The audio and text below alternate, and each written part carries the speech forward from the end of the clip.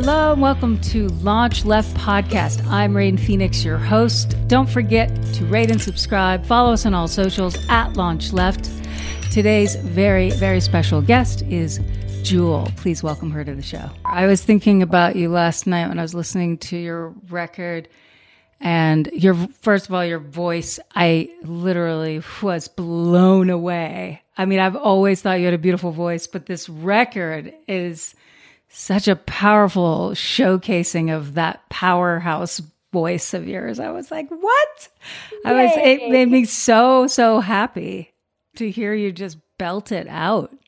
And with the title Freewheeling Woman, I couldn't help but think of Janice while I was listening to it at times. I was like, whoa, it just reminded me of that, like, no holds barred singing style and your pitch, everything. As a vocalist and a singer, I was just blown away and so impressed, and it was inspiring. So that makes me so happy. I've always had a difficult time recording my voice. I guess because I was raised on stage. I'm not a very cerebral singer. I am a very technical singer. Like, I love the technical aspect of singing. But like, once I'm on stage, it's just like this heart rush, of feeling like what people need in front of you. And it just pulls things out of my voice that I've never been able to do in the studio. And I've never liked the studio singing because it's so sterile. It's kind of like porn versus sex. It's like so fake. It's like this wall and a mic, and you're like, oh yeah, I'm so into this. Oh, I'm really singing. It just isn't the same as having an audience there. So that was one of my major things with this record for me, was writing for my voice, because I've never written for my voice, which is so dumb. I don't know why I've never written for my own range. And then also just trying to figure out a way of singing better in the studio and pushing myself a little harder, and really just about creating the environment. I just created a live environment, which really helped. So can you paint a picture for me of what that looked like? Was it baffles between every player and you were all in the same room? Was it two separate rooms? I'd love to just imagine it, if you don't mind. Yeah, I cut it with Butch Walker, who's just a really versatile musician and writer and producer. We didn't write anything for the record together, but my style of wanting to blend, like finally bring together all my musical styles. Usually I did a folk record, a country record, a pop record. Whereas this one, I was like, I want to get them all together because they're all me. And so as a writer, that was a task. But then as a producer, you're like, all right, how do we let this all come through? Especially because I was weaving this new element of like soul music into it and very 60s soul stuff. So we cut it live. The whole band was in one room, no baffles. And then I was in a baffled kind of makeshift vocal booth, if you will. Still a ton of bleed through, but enough separation that we could, make sure the drums weren't just ruining a take or something like that. Right. God, there is such a difference, I think, to that. And it plays in terms of listening to the record. There's something about the energy of everyone is actively playing at the same time when a capture happens. That's very different than overdubbing or, like you said, this sort of more sterile version of music. And that aliveness really comes through on this record. It's palpable, that energy of a group just, attacking a song. And I really loved that feeling. It's rare. It doesn't have, specifically more and more things feel very, manipulated and overdubbed. And that's cool too. Like, I don't have anything against that, but you can feel and hear the air in the room. And there's something really powerful about that. It brings more joy. To me, it was a very joyful thing to listen to because you could kind of just feel everyone getting into it. The opening track, Long Way Round, I wanted that to stay the opening track because the way it is on the record is how it happened. We'd rehearsed the song a couple times. We were about to record it, but people were getting their sounds together. And the drummer was, just kind of playing his groove while we were getting all of our sounds. And one by one, everybody kind of just came in and started vibing. And it was such a visceral vibe that, thank God, the engineer had pushed record. And I was still working on my lyrics. I hadn't really figured them out yet. I was tinkering with it still. And I started just sort of humming absentmindedly. And then all of a sudden the vibe just clicked. It was literally like you could hear it click. And all of us were like, what's happening? Like there's such a strong vibe in the room. And so then I just started singing it. But, it's interesting. The bass is coming in a different place, and it all just starts coming in odd places. And then I start singing, and it was an improvised verse, just totally making it up. And it was it. Like, that was it. That was the take. That's how it happened. And so that lead in on the record is the lead in of how it unfolded in the studio, which that's just magical. You can't make stuff like that happen. And so it's always so special when you are cutting it live like that. You don't give a fuck about it having to be what someone says it needs to be to meet some quota or get somebody to sign on or to feel, you've always been like, I need to express myself. This is what my expression is right now. Take it or leave it. It means a lot to me. So and the joy comes from me feeling that I accomplished what I set out to do, whatever that might be, even if you're not sure at the beginning. And I just love that, Pat. That's like what we champion so much on Launch Left. I know it's hard. I do. That's why I admire you. So I'd love to hear a little bit about, like, even perhaps the toil of that sometimes when you feel swayed. Art is an interesting thing. You do it, or I have done it because it was a medicine. And it was a salve. It was like being an herbologist. It was like mixing herbs to put on my own burns. And so I was trying to write songs for really specific reasons for myself to soothe pain, or to bolster myself. And so it was very personal. And yet also the connection that's possible when you do something really honest and really vulnerable. The human connection that can happen is like, it's really unique what can happen with music. I think especially when you get to be on stage and try to peel your skin off and open up a vein so people can really feel you.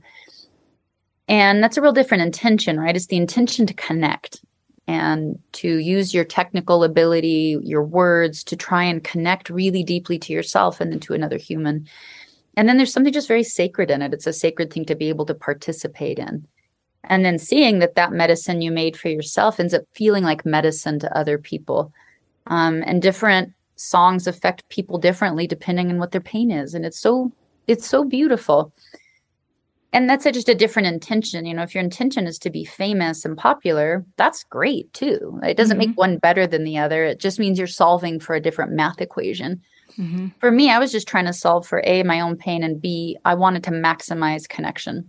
Mm-hmm. And so I always tried to make myself as transparent as I could, so that the connection, whatever was flowing through me to you, back out, it was maximizing the connectivity. And so not taking it personally and not getting egoic about it and making sure you're staying a student. And it's an interesting thing to become a professional musician because there's that, right? That's just an artist's sort of take on why I'm doing music.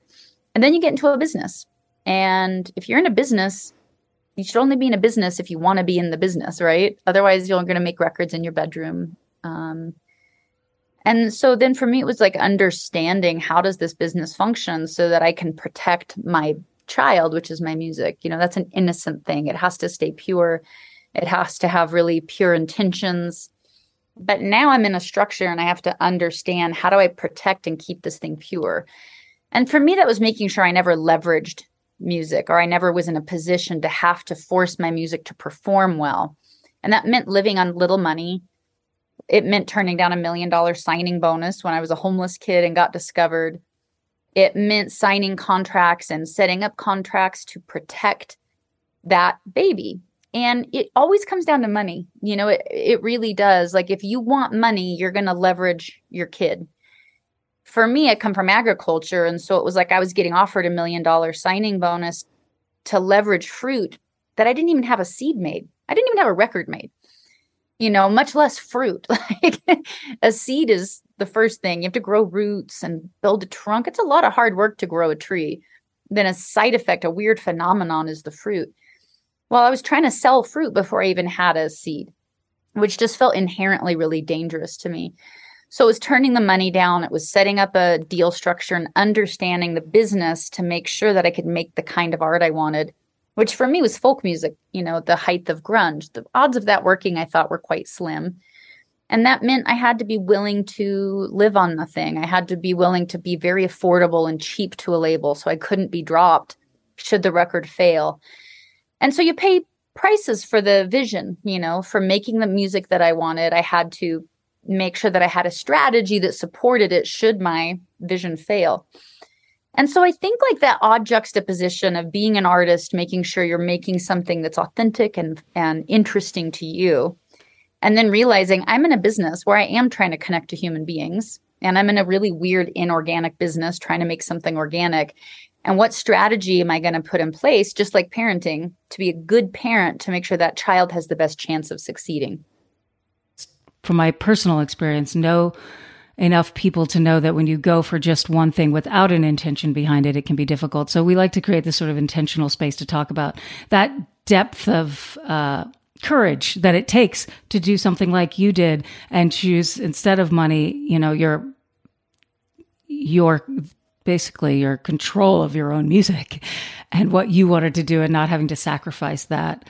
It was funny because I almost didn't sign my record contract when I got discovered because it scared me a lot. I had such an abusive background that, and a lot of trauma and agoraphobia and social anxiety. And, I knew if, God forbid, I ever got famous, for somebody like me with my background, that would be a real recipe for disaster. It's every TV movie or, film movie you've seen about any musician.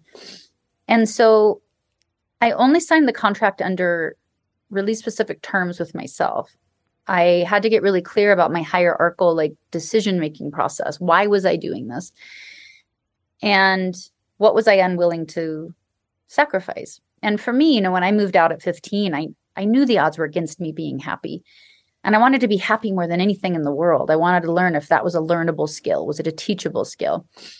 And so for me, I signed my record contract with the promise that my number one job would be to learn how to be a happy whole human and not a human full of holes. And my number two job would be to learn to be a musician. And that under that, there was a subcategory of I wanted to be a great singer-songwriter more than I wanted to be famous. Not that you can't be both. There's examples of people being both. But you make decisions every day. And so you have to be making them based on something. So it caused me to turn down The Real World, for instance, was, a huge reality show, one of the first reality shows in the 90s. And my label was like, you are literally going to live in a house. You're going to go from being homeless to living in this house. We'll watch you make your record. The whole world will get to see it. It'll be like this instant. And I was like, no, I turned it down. And I remember my label being like, come again? This is the most extraordinary opportunity. Your homeless ass is going to be offered. I was like, no, I had this motto of hardwood grows slowly. That would put fame ahead of my ability to even make art. I didn't even know how to make a record yet. You know what I mean? So just the inherent danger of it really hit me. And then my record failed for 3 years. And there were times when I looked back going, was I so dumb? Should I have done that TV show? But then, luckily Bob Dylan came along and Neil Young, and they just really encouraged me and were like, you may never be famous. You may never make money. Are you a fucking singer-songwriter or are you a fucking pop singer? Make a choice. But if you're a singer-songwriter, you have a hard road to hoe. It's like a holy calling. And it may not work out, but your job is to write songs that speak to humans. And I was like, yes, sir, that is my job, sir. And they gave me kind of that guts at those really critical moments to keep going. Wow. And that is another touch point. My guess, but you can correct me, is that you were very happy you didn't do Real World and that you were able to open for such incredible singer-songwriter legends as those two. Yeah. And even that aside, and both of those things are true, I knew I couldn't handle, I was so psychologically frail that I couldn't handle that type of scrutiny of living with roommates that are, and the camera on you.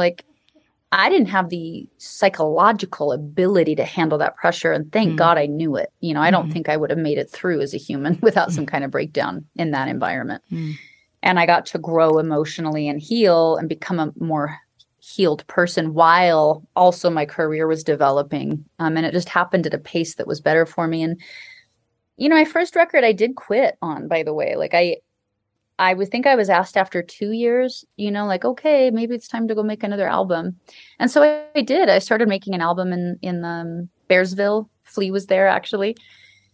And that's when Dylan asked me to tour with him. And that just changed the trajectory. He was definitely like, you can't be reactionary to radio. He's like, you may never get radio. Who fucking cares?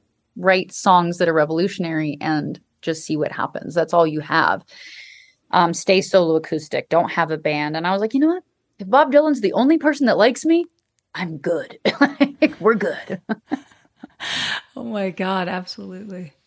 I want to go back a little bit to what you were saying before about how you set your own kind of guidelines prior to signing. And that was like your terms for signing, was, and my language would be that you set intention, right? That you set intention for yourself of how you were going to proceed if you took this record deal, that you had commitments to yourself to not lose your spirit, not lose the core jewel and forsake it because you got this opportunity.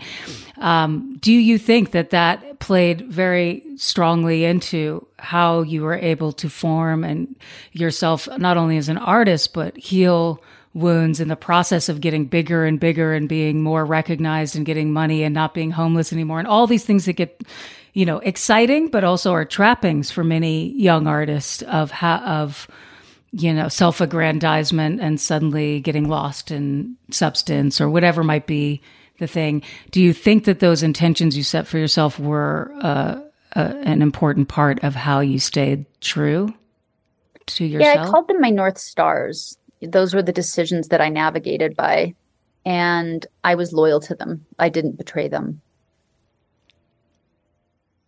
A career is a really difficult thing to navigate. When you look back, it looks like it all fell into place, but it's such a messy, uncomfortable, painful, you're filled with doubt, but you just keep navigating by those North Stars that are true. And you have faith that if I keep making decisions in alignment to my North Star, to what really, I can't compromise and be alive, you have to trust that in the long run that those decisions will create a shape that you'll be satisfied with, at the end of your life. So I did it two ways. One was my North Star decisions. I have to be a happy human, number one. That meant I had to have a real plan. Just like people have business plans, like career plans. I had to have a plan for my happiness, and I had to develop it myself. And I did. I sat down with my little journal and I looked at like things that were painful and habits that were probably going to land me in jail, like shoplifting and shit like that. This is before I got signed. And then I had to have a plan for what was I going to do different today than I did yesterday. And if I didn't like how I was feeling today, what am I going to do different tomorrow? And how will I know if it worked? Like I had to be incredibly like logical about it and grounded and like have steps, just like I had steps in my career. Like I would go tour college campuses because they had radio stations, and maybe the radio station, it was a plan, you don't know if it'll work, but it's a plan. And so I think that's incredibly important. The other thing I did was, well, your loyalty to them is everything. Those North Star decisions don't matter at all if you sell them out, right? So you have to be loyal to them. And then the second one was what I called my deathbed decisions. When I had a decision to make, I would, even if they were in alignment to these grand North Star schemes, do I make another album right now, or do I take a break maybe, or something like that? First I'd go, does it support me being happy? How does that play in? And then if I look back on my life from my deathbed and I think about this decision, did it matter? Does it matter? Am I going to be on my deathbed going, yeah, I sold an extra million albums. That was so hard. Or will I go, I could have been a mom, or I could have been a better mom. And so between those two perspectives, those really helped me make decisions that were really hard. Like, my first album suddenly just took off like bananas. We never thought it would go to the level it did. I think I'm one of the best selling debut albums of all time in history, which is bizarre. You Were Meant for Me became the longest running single in pop history. That's weird. Like, who would have thought that would happen? And then I wrote this song about hands and We're God's Eyes, and that became a hit. So weird. My second album. I got so famous by the time I was on the cover of Time magazine that I couldn't walk across the street. I couldn't go in the bathroom without people following me to hear me pee. I hated it. I was so unhappy. I couldn't psychologically adjust to the level of fame that I had, that I did quit for 2 whole years. And the word mental health break wasn't around. Right. I knew I was going to have a psychological breakdown. Mariah Carey had been hospitalized. We'd seen a lot of artists have like these breakdowns where they had to get hospitalized. I knew I was close. And so I took myself out of the game. I quit for 2 whole years. Of course, the press was wildly unkind. It wasn't like, oh, good for Naomi, what's her name? Osaka, right? For taking a tennis break. The world is much kinder of those decisions now than they were back then.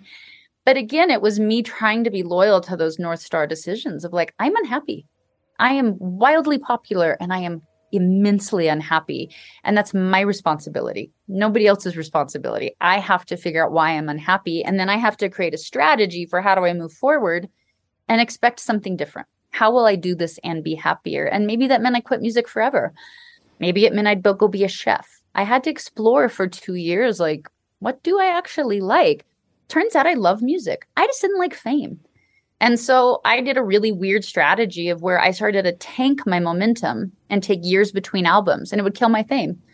And then I'd go do a different genre because I thought that was fun and interesting. And then I had to work hard to build up momentum. It was a ton of work, terrible to do just career-wise, but it was great for me as an artist and as a human.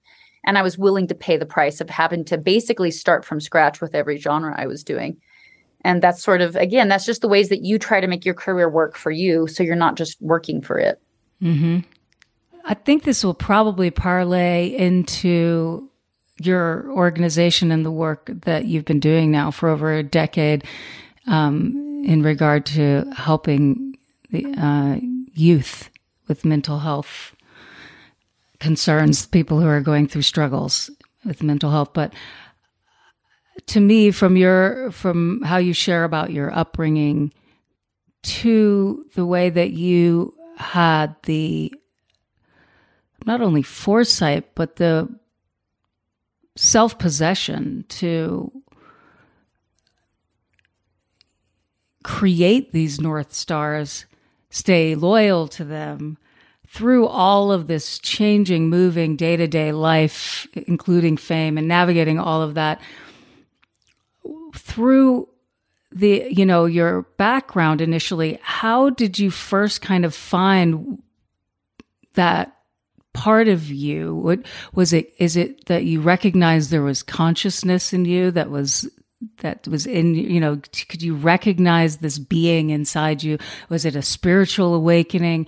I find it really remarkable because for a lot of people who come from a difficult background, you just repeat what you experienced. And in your case, you saw through. And I'm so, what was that touch point? What was that moment that switched from, you could go either way, that you chose to create these North Stars and value yourself, to really care for yourself? If you feel like sharing, I would love to know. It was a long process.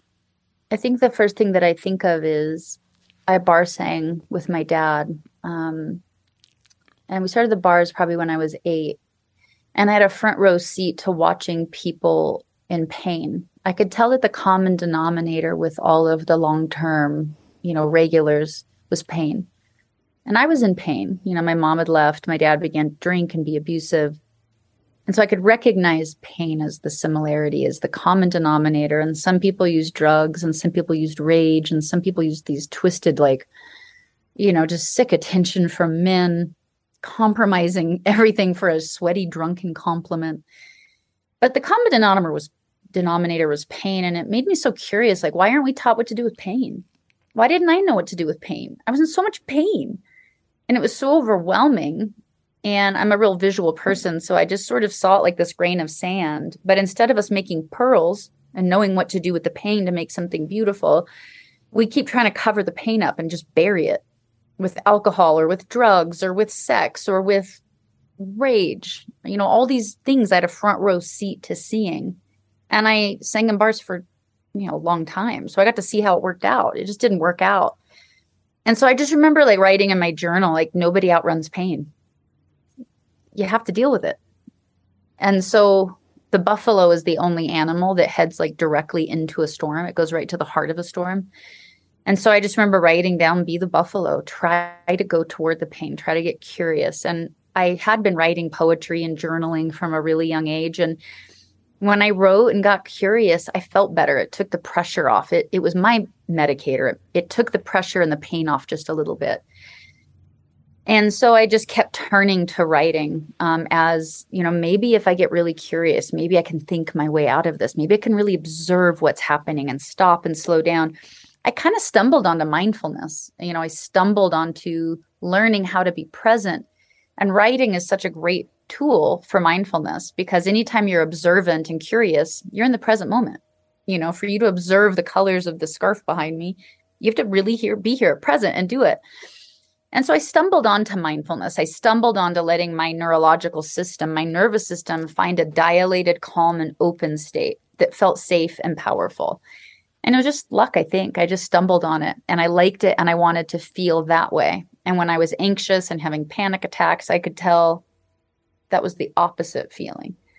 And so again, just through I think stubbornness of I'm not going to kill myself.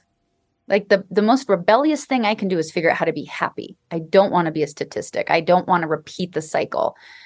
And it's very depressing, to move out at 15 and realize you're already kind of programmed. The emotional language I was taught to my dad, was taught to his dad, was taught to his dad. It was like speaking English. Yeah. You're going to grow up speaking English unless you go learn French. Well, where do you go to learn a new emotional language? There's no school for it. It was so frustrating.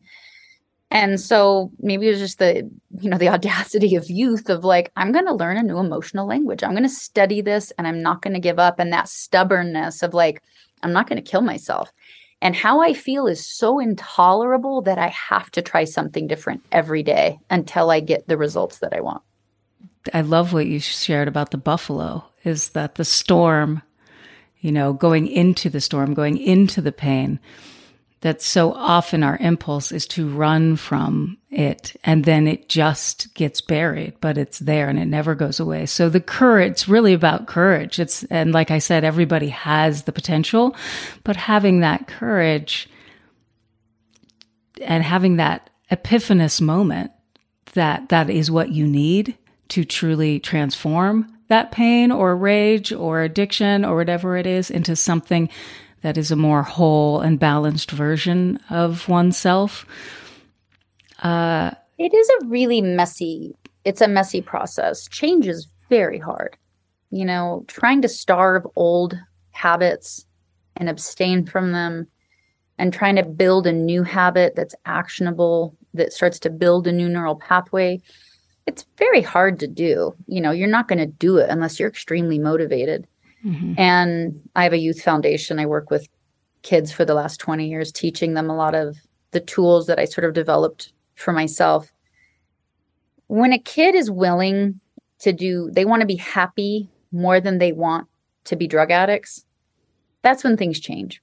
Mm-hmm. When you want to be happy more than you want to just indulge in rage, that's when you're going to start changing. When we stop making excuses, we get healthier. Mm-hmm. And it takes a lot of self-accountability. It takes looking in the mirror and saying, my happiness is my own responsibility. Mm-hmm. Doesn't matter what happened to me.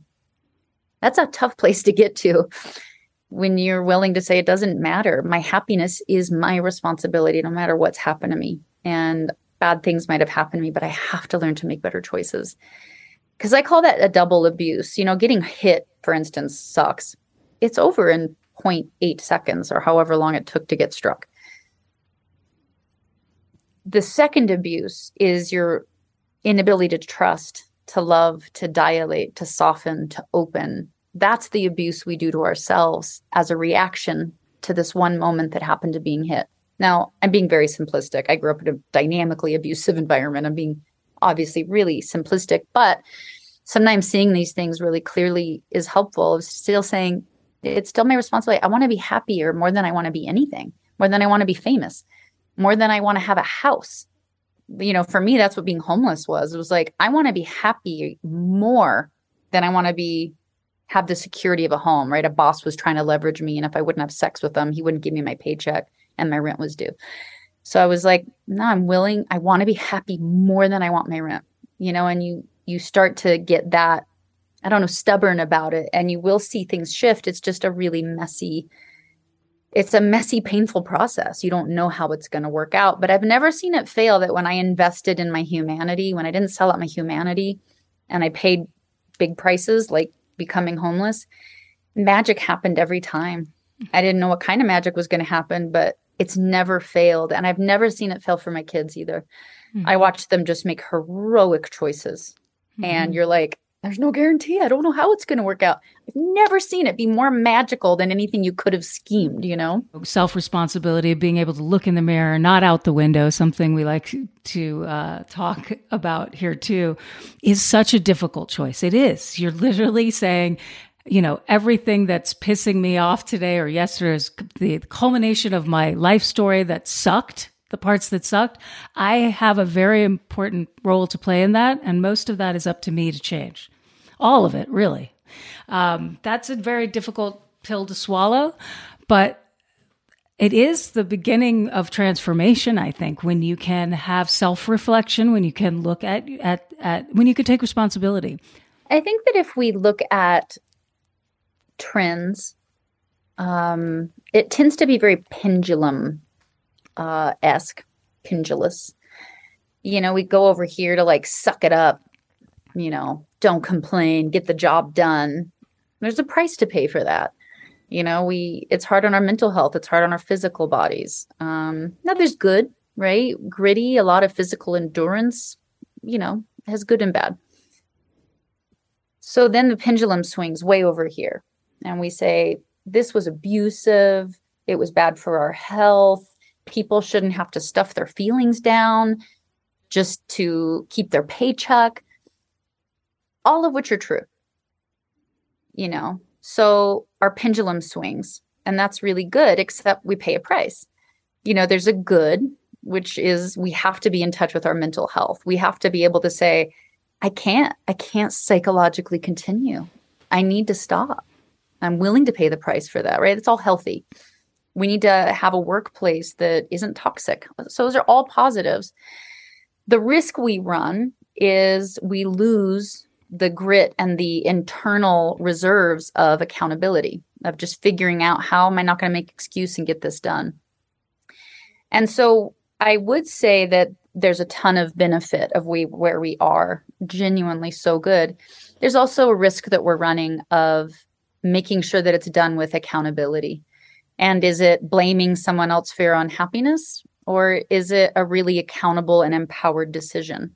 Those things can look the same. It's a nuanced thing to say between victimhood and accountability, between speaking up and, you know, standing up for your rights versus an entitlement to expecting other people to be accountable for your happiness. So we're in a really nuanced area with an uneducated generation, you know, a generation that doesn't have decades of experience, you know, sifting through the inner landscape and going, am I being entitled and expecting other people to be responsible for my happiness?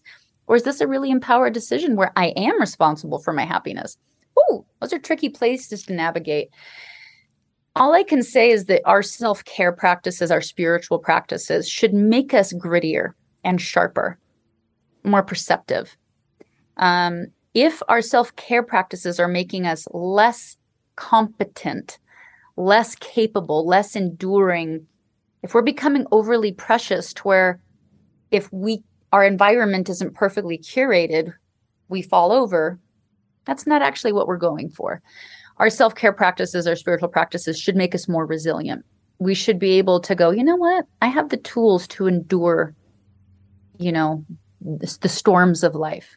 I have the reserves to handle, you know, my environment not being perfect. And we also then have to have the wisdom to say, I know how to avoid unnecessary drama and environments where I don't thrive. So that's to me, the interesting debate of where we're at now, like metaphysically or spiritually.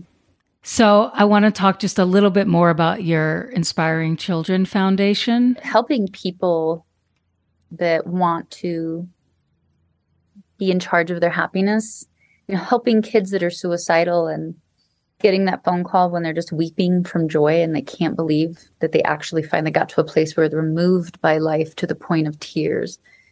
It's so fun. It's so rewarding. Much like with drug addicts, you can't get a drug addict to stop being a drug addict until they want to, until they hit whatever their bottom is. The only reason people, I think, personally, are drug addicts is because they were in some pain and they found something that made them feel better to help them survive. God bless, Now you have an addiction to deal with, and it's really sucky. You talk about that original pain and covering it up with something. It's like now you got to deal with the addiction and still deal with the pain. And so the approach to dealing with the pain is really similar to what I assume it is to. I have friends that are, recovered drug addicts. I avoided addiction, thank God. I mean, don't get me wrong. I had addictive thoughts, all kinds of patterns, but I just didn't get addicted to drugs. It's a similar proposition. You can't get people to change till they want to. And so you can't make a kid or adult, want to change. They have to have come to a point in their life where they're like, I'm willing to do anything. What do I do? That's something that we start working with, or kids that have often, had no success at treatment centers or, places for kids with suicidal ideation, and helping them have tools and a framework for moving forward of like, your brain's a liar. Not everything your brain comes up with is true. Just because you're thinking it doesn't mean it's true. You want to stop a minute and write it down on a piece of paper? Like, what is your brain telling you? Like, let's walk through it. And then you get it all written down and there it is. You see it. And then you go, what is the actual truth? Like, what do you think the truth is? And they always have some kind of inkling of what the truth is. And so then using that, it's all very behaviorally based. That's the things that really changed my life. And so they're such learnable skills and you get a result. If you practice them, you're going to get a result. Now, every time you go down self-defeating thought and you stop and you intervene, you have a little self-intervention and go, that's not true. I'm going to call my friend because I'm really believing the lies in my head. And I'm going to make sure I actively remind myself. That's just one example of an exercise we do. But it's really fun. And it's very possible. It's very possible to feel better with or without psychotherapy. And that was just my passion of, I want to help people solve complex emotional problems in the most simple ways that we can. And I want to see if it's possible for other kids. And it turns out it is. And these kids are amazing. They're heroic. Anybody that recovers, from pain is heroic in my mind. Mm-hmm. So great that's what you've been. God, it's been a decade, right? Am I right that you've been involved? Years. Whoa, 2 decades. The foundation's been there for 20 years. My involvement's been more recent than that. But if people want to kind of know more about the tools, I do have a website where I share a lot of these tools. It's called jewelneverbroken.com. It's free. It's just a nonprofit website. But there's like communities of people there and a lot of our kids are on there too, kind of as mentors and things like that. And then my book talks a lot about it too. It's Never Broken is what it's called. But if that's helpful to people. Do you have more than one book out? I do. Yeah, I have my first book was a book of poetry, and then there was a book of prose, and I did two kids' books. And then this was my first long form. It was an autobiography. When you talk about happiness, which you have, and choosing that you want to be happy over just about every other trapping, which is, in my mind, every trapping, whether it's fame or is a wish to be happy, but just a misfire, assuming that will make us happy, assuming money will make us happy. But you are very single-mindedly pointed on happiness as its own entity, and those things were periphery. What in your life has brought you the most happiness? I think the first thing to realize is happiness is a side effect. It's a byproduct of choices. The same way, a plant growing is a byproduct of a good environment for the seed to grow in. So the problem is you can't just get happy. You can't just love yourself. Those are byproducts of choices. Choices are the byproducts of thoughts. A lot of our thoughts are the byproduct of subconscious assumptions and neural programming. And so you kind of have to give up on getting happy because you just can't. I mean, right? Anybody that's anxious, Yeah. you can't just stop being anxious. Like it doesn't work like that. It's not like taking out the color blue and just using it. So you have to start looking at like what thoughts am I acting on, and is the side effect making me happy? And then you have to be really honest. If you have everything you ever wanted and you're taking pills every night to fall asleep, that's not actually happiness. So you're going to have to be willing to go back to the drawing board and go, I thought I was making decisions that lead to happiness, but I'm more anxious than I've ever been. Why? And what things actually make me happy? A lot of times we've never even stopped to ask ourselves, what things actually make me happy? You know, I pursued the things I was told would make me happy, but that's a really different thing. So it takes that kind of exploration, the quietness to connect yourself, asking yourself those questions. And this world is built for distraction, right? It's not necessarily built for helping us understand how to ask ourselves those questions. But the simple answer is, you know, happiness doesn't lie. Your anxiety doesn't lie. And when I learned to make my anxiety my ally, when I learned to make my anxiety like my best friend, the same way, like if I ate bad fish and I got food poisoning and threw up, why would I get mad at my body for throwing up? It did its job. It let me know, don't ever eat day-old fish again. Well, my anxiety is my body's only way of telling me I'm consuming a thought, feeling, or action that's making me sick. Anxiety is your car alarm. Why get mad at your car alarm? Maybe I could get curious about, wait. Okay, I'm so anxious right now. I have no clue what's making me anxious, but I am going to stop. And I'm going to go down and in. And I'm going to go, what was I just thinking, feeling, or doing? And then once I identify it, am I willing to abstain from it as an experiment to see if I don't put that in my mouth, I won't get sick? And once you start doing that, it's like amazing. It starts to navigate your anxiety, starts to help you go left or right. You know, put down this friendship that makes you anxious. Put down this thought that makes you anxious. Don't put it in your mouth. What could you pick up instead? And is the side effect that you feel better? And everybody has the power to do that. That's what I love about it. You don't actually need a therapist. I'm all for it. But we have to be thinking in kind of these much more granular behavioral ways if we really want our lives to change. So for you, would you say that, I know I've tried to make it all one blanket statement, what is the thing that brings you most happiness? But it's basically those tools, the self-reflection and the ability to get granular when things come up so that your day-to-day is more about truly being happy than a state of being that is, I'm going to just be happy right now, you know, instantaneous, so to speak. Yeah, there's no shortcut. You kind of have to figure out what things actually agree with you and what things don't. And are you willing to stop doing the things that don't agree with you? That's where the rubber meets the road. You know, I know friends that know certain diets cause migraines and they're just not willing to quit the diet. That's fine. It's totally their choice if they want to pay the price, you know? So it just kind of comes down to, are you willing to experiment and start changing your life so that the side effect has the chance to be happiness? For me, working less made me happy. Being less famous made me happy. That was so counterintuitive. I didn't think that was what I needed, but it is.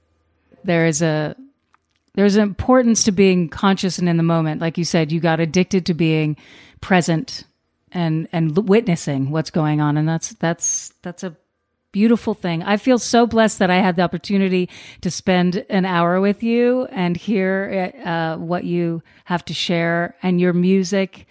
Can you share with us how we can find the music when it's officially out, when it's coming out on vinyl, all the good stuff, where we can find you on the interwebs? Yeah, thank you. The new album is called Freewheeling Woman, and it has sort of a soul style, I think, as you kind of noticed.